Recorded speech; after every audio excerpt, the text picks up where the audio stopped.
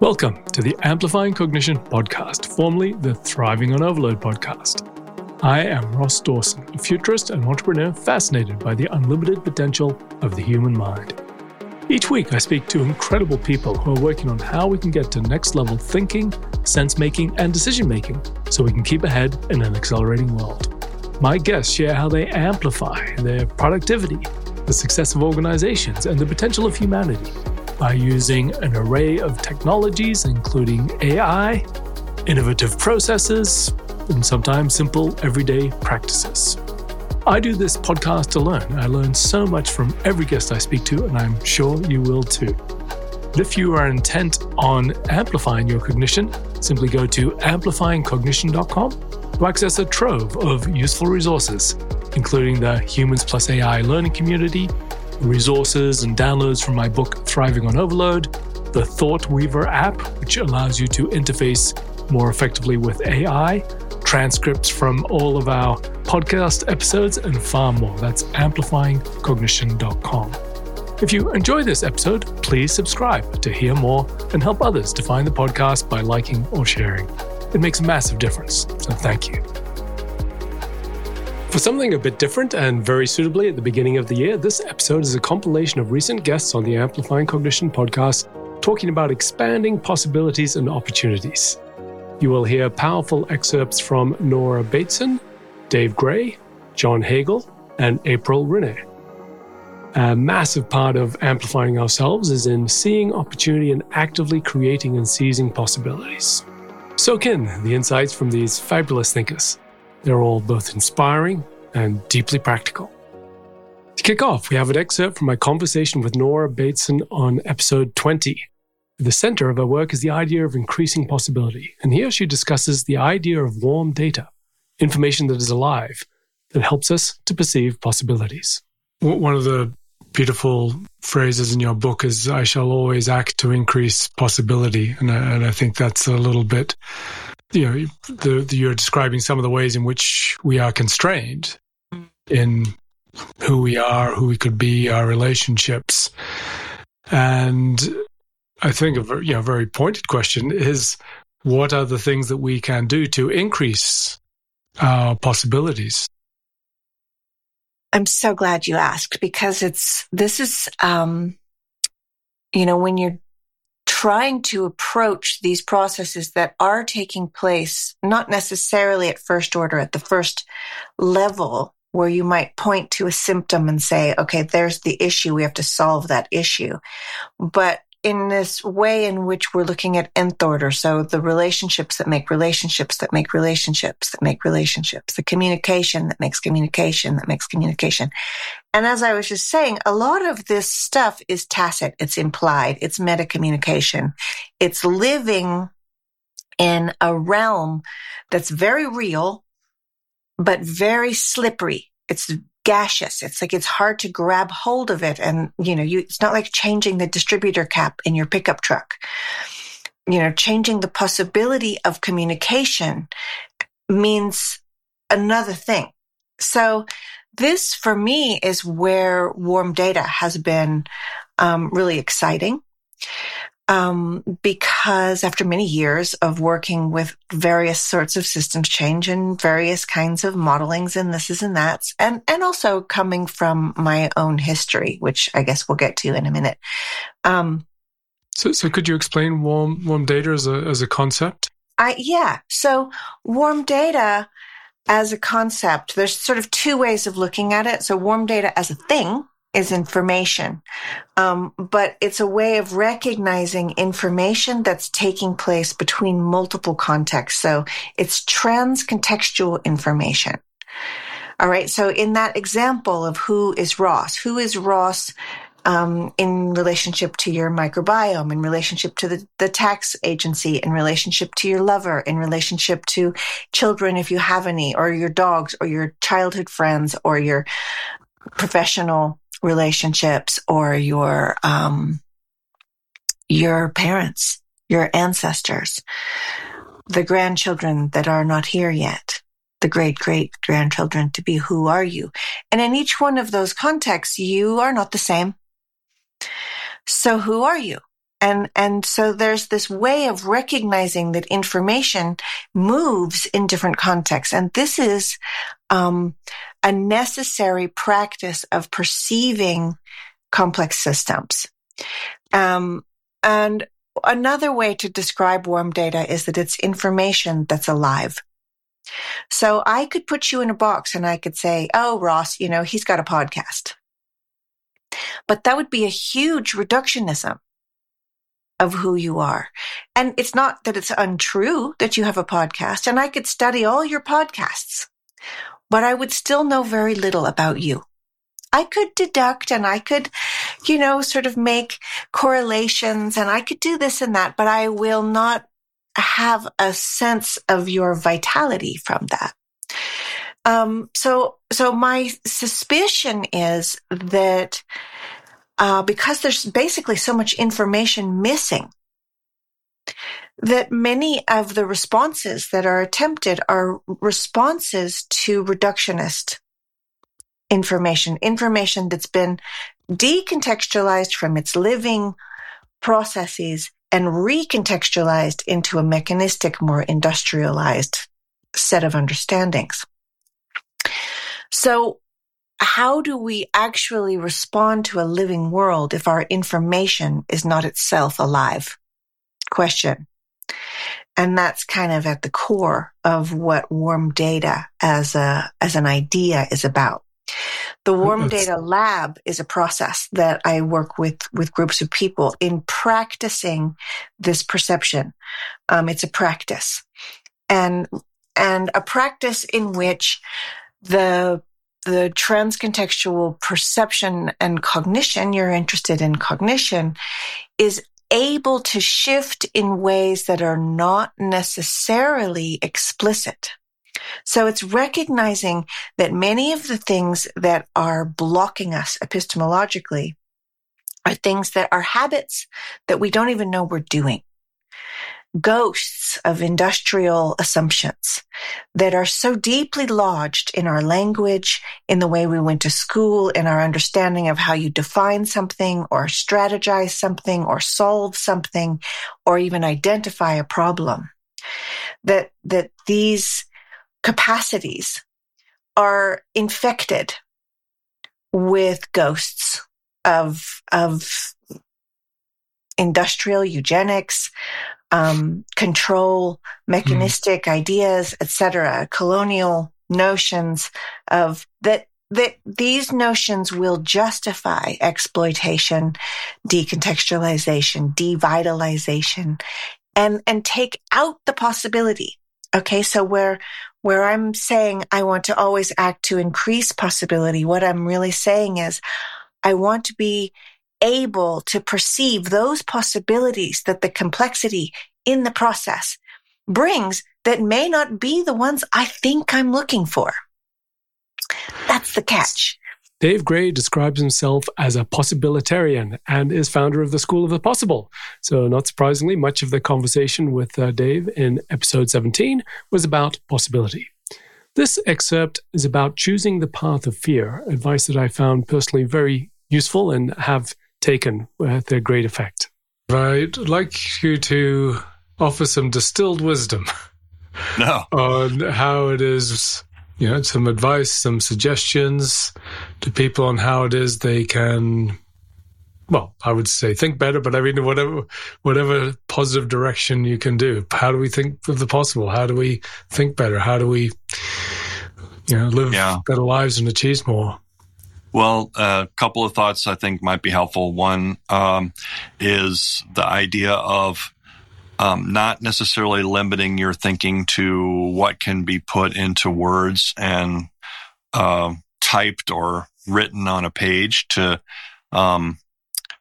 explore the idea of visual thinking. I do have a free online class that I could share a link to you that people can go and watch, maybe it'll be in the show notes. A few 5 to 10 to 20 minute videos and kind of explore that territory. So that would be, I think, a good jumping off point. Drawing is thinking, just like writing is thinking. If it can't be drawn, it can't be done. So it's also a great way to explore and clarify, possibilities when you're still thinking about them. So just like Leonardo da Vinci was able to sketch a lot of ideas that weren't able to be realized even with the technology of his time, sketching is a way to start thinking about those things. Even if you're not going to be designing a helicopter or an airplane, 500 years before it's a fact, you might still find that by sketching and scribbling, you come up with ideas and concepts that you wouldn't ever come up with any other way. So that's one, start scribbling. And another one is this idea of fear. I mean, we're wired to seek reward and avoid threat. Every organism in the universe is wired to seek reward and avoid threat. And for good reasons, our wiring is kind of biased a little bit towards the avoiding threat part. You're not going to, a possibilitarian that gets eaten by a dinosaur is not going to pass on their genes to the next generation. So I think that's why we have a lot of, we're emotionally and hormonally wired to be afraid, to kind of cling to the status quo, the safe zone, and not to step into those more adventurous or dangerous territories. But my one rule that has served me really well over the course of my life is when I'm facing a dilemma or a decision or a choice about where to go in the future, and they seem roughly equal, but one feels safer and the other feels scary, always go toward the fear. Because that's where growth is, that's where possibilities are, that's where the opportunities are. I think if the fact that you're even weighing it as a possibility, means that it's a realistic and possible scenario. The fact that you're feeling fear is probably relative to your wiring and your tendency to want to seek safety and avoid threat. The world it can be a dangerous and scary place, but for the most part, you're not taking your life in your hands when you take a chance in the business or the creative world. So I encourage people to step into that, lean into that fear, and take a few steps. You live in near the ocean and you go swimming every day. Oh, well, there's sharks in the ocean. Yes. There's always some danger, but you don't have to dive into the deepest part of the ocean. You can step in, you can wade in, you can go part way in, you can go halfway in. So there's a lot of ways to kind of trick yourself into stepping into uncomfortable situations that can be really rewarding in terms of personal growth. So I encourage people to when in doubt, go towards the fear. I think that following that advice will take people a very, very, very long way. Yeah, I agree. Very quick break to point you to amplifyingcognition.com. You'll find a stack of resources to help you get to next level thinking, sense making, and decision making, including the Humans Plus AI learning community with extensive courses and events, free downloads from my book Thriving on Overload, the Thought Weaver app to achieve more with AI, productivity programs for individuals and companies, and far more. Now back to the show. In episode 13, John Hagel talked about the journey beyond fear, the passion of the explorer, and creating unlimited possibilities.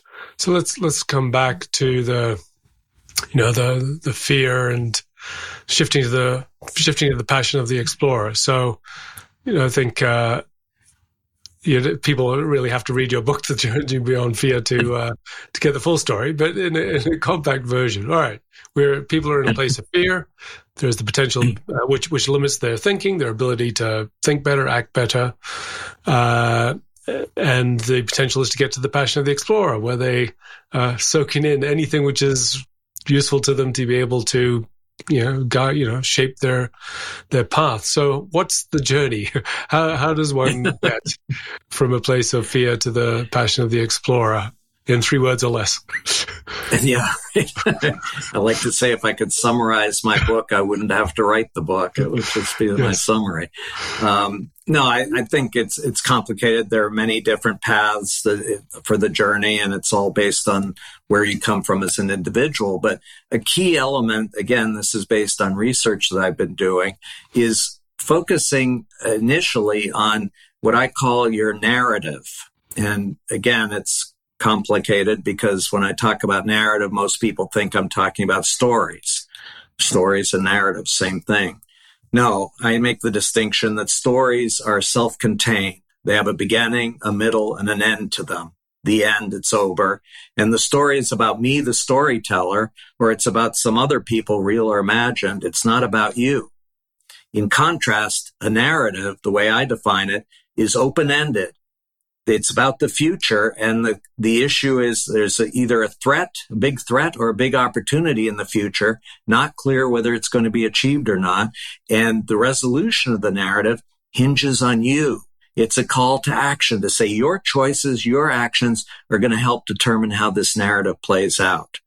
And again, it's complicated. You have to read the book, but I talk about narratives at many different levels. I start with the individual, personal narrative, and urging people to reflect. What's your view of the future? Is it primarily a threat or an opportunity? And do you have a call to action to others? Or is it all just on your shoulders and you have to figure it out and you'll figure it out? In my experience, more and more people, when they do that, very few have even articulated their narrative, much less reflected on it. But most people, when they start to think about it, say, oh my God, the future for me is pretty threatening. And I'm not asking for a lot of help because I can't rely on other people. So it starts with this notion of individual narratives. But then I think you can talk about corporate or organizational narratives. You can talk about regional or geographic narratives or movement narratives. And I'll just give one quick example back to this notion of passion. I've been in Silicon Valley now for over 40 years.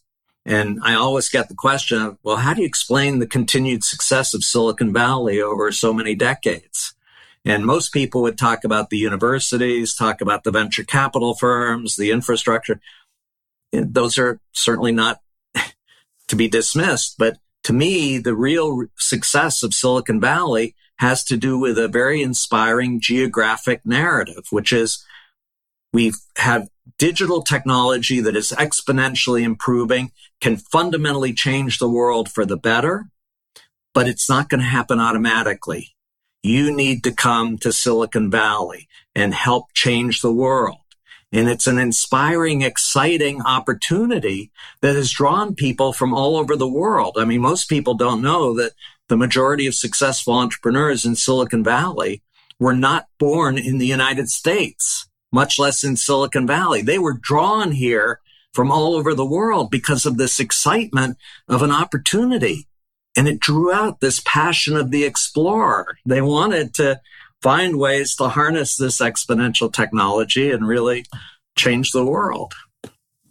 Yeah, well, it's if you hang out from San Francisco, you very much get the feeling there's lots of people who have drunk the Kool-Aid, which actually I think came from the Bay Area. The concept as well came from the Bay Area itself, and it's you start to get inspired as well by that, as you say, that narrative and that belief of the possibilities, unlimited possibilities. Yeah, and again, I think one of the challenges we have in the world today is more and more we're being dominated by threat-based narratives. All the movements that we talk about, climate change, the world's coming to an end, we're all going to die. It's all about the threat in the future. And I don't want to dismiss that again. There are threats. But on the other side, until and unless we can frame an exciting and inspiring opportunity, what would the world look like if we really addressed climate change? what kind of flourishing world could we create where we would all thrive, not just humans, but plants, animals, everything would thrive? What would that look like? That would excite and inspire people versus, oh, I'm going to die. It's too overwhelming. I give up. It's, I don't know. So anyway, I think that we need to be very thoughtful about what narratives are driving our action today. And are they focused on threat in the future or opportunity in the future? And actually, just as you were talking, I was thinking, in fact, there is also a distinction between limited opportunity and unlimited opportunity. So seeing opportunity is one part. You can say, oh, I can see an opportunity to do this. But that's still tangible, as opposed to the unlimited opportunity, which is, well, and where could we go beyond that? Well, it's both the unlimited opportunity in the sense of continued expansion of opportunity, but it's also this notion of win-win opportunities. I mean, if it's just an opportunity for me or my small group, it's going to put me in competition with others so that we can capture that opportunity for ourselves. Versus This is an opportunity where the more people who join in, the bigger the opportunity is going to become. This is exciting. Let's all come together. April Rinne, in episode 7, talked about how we deal with change and how we can frame the future so that we can create opportunities. Should we all be getting excited about change? Is that where we want to get to? No, and I love that you kind of walked into where I wanted to take the conversation. So thank you for that, which is this word change. And you're spot on, because I hear from people pretty much every day. Someone will say, yeah, I'm struggling with change X, Y, or Z. And I will also hear from people saying, I love change. I thrive on change. I'm a change junkie. Like, bring it on. And in those cases, I always go like, hold on a minute. Because what we're really getting at is that our knowledge of the word change and how we think about change, it's one word. So we often think about it like it's one thing. It's all the same. But the reality is that change is really messy. It's complicated. It's confusing. It's rich and it's deep. And the easiest way that I can summarize is that on the whole, and again, not to speak for others, but like overall, humans love change we opt into. Change we have some agency or control over, right? So a new job, a new relationship, a new trip, a new car, a new haircut, those are all changes, right? We love those because we picked them. The changes I'm talking about, and really at the essence, the heart of Phlox, those changes we don't control. The changes that blindside you, that whipsaw you, that flip your expectations and plans upside down. The change that you're like, I just wish that would go away. I wish it had never happened. That's the kind of change that I'm still looking for the human that was like, bring it on. I want more of that. You do find people who are much better. They have, we'll get to this in a little bit. They have the mindset that's much more grooved to like even a change that I didn't want to happen. It happens and I can make my way through it. I can see the upside. I can see the hidden opportunity, possibility, whatever. There are people who are further along on that spectrum, but on the whole, humans have a really hard time. We resist that kind of change. We wish it hadn't happened. It creates fear and anxiety and so forth. And so just that simple point of like change is so much more than one thing. And I'm not worried about the changes we pick. Those are all upside, right? It's the changes and the uncertainty, and really all of the changes that we don't control have an element of uncertainty. And that's what, for a lot of people, there's a kind of, not unwinding, but like there's this not so fun spiral downward that we can take ourselves on because we start to catastrophize, we start to double second guess, we start to worry, and so forth. So I think it's pretty safe to say that in the 2020s, we have a pretty decent pace of change, and it doesn't seem to be reducing. So, some people have, been readier for this in terms of their mindset or way of framing things. So where are we today? So 2023, middle of 2023, we're a third of the way through the decade, and where things don't look like they're slowing down. So as leaders, what are those scripts or mental models or frames, or how is it that we need to be ready for? And I think it's going to get pretty wild from here. Yeah, and let me sort of zoom out real quick before we zoom in specifically to the pace of change. But the way I like to phrase this, and I've been doing this work for nearly 25 years in a bunch of different ways, right? And it's not like I knew 25 years ago that I would write a book called Flux. That wasn't it. But if I look back and say, when did I begin pulling on these strings of what do we do when we don't know what to do? And why do we behave as we do around uncertainty? And why is it so hard? It goes back quite a long way. And I'd been concerned, you could say, about this increasing pace of change and how fast everyone felt like they needed to go for quite a long time. And then 2020 arrived. And, that notion of flux, it was like, oh, right. Yes, we could use some help with that. And so I do feel like a lot of people have had a bit of a wake up in the last 3 years of just, how little we control, how much change is underway. And the framing I like to put on it, and, we'll keep talking, and that I'm fundamentally an optimist, not naive optimist, but I see a huge opportunity ahead. That said, I do have to frame it as the future looks more like the last 3 years than what came before it. And I don't mean a pandemic, and I don't mean war, and I don't mean inflation, and I don't mean any particular kind of change, but this sense of constant, relentless, by the time I've reacted to one thing, 10 other things have happened. There's more of that ahead, not less. And we're really not that prepared for it, individually, collectively. And so again, you can look at that as, oh no, now what? Or you can say, big opportunity for the people who can actually wrap their minds, their mindsets, their business models, etc., around that new way of being and working and living and showing up. Thank you for listening to the show. If you really want to amplify your cognition, go to amplifyingcognition.com, where you can access a trove of useful resources to make your mind better and more effective than ever before. If you liked this episode, please do help us be found by giving us a rating or review. And subscribe if you want to hear more of this. Thank you for listening, and have a wonderful day.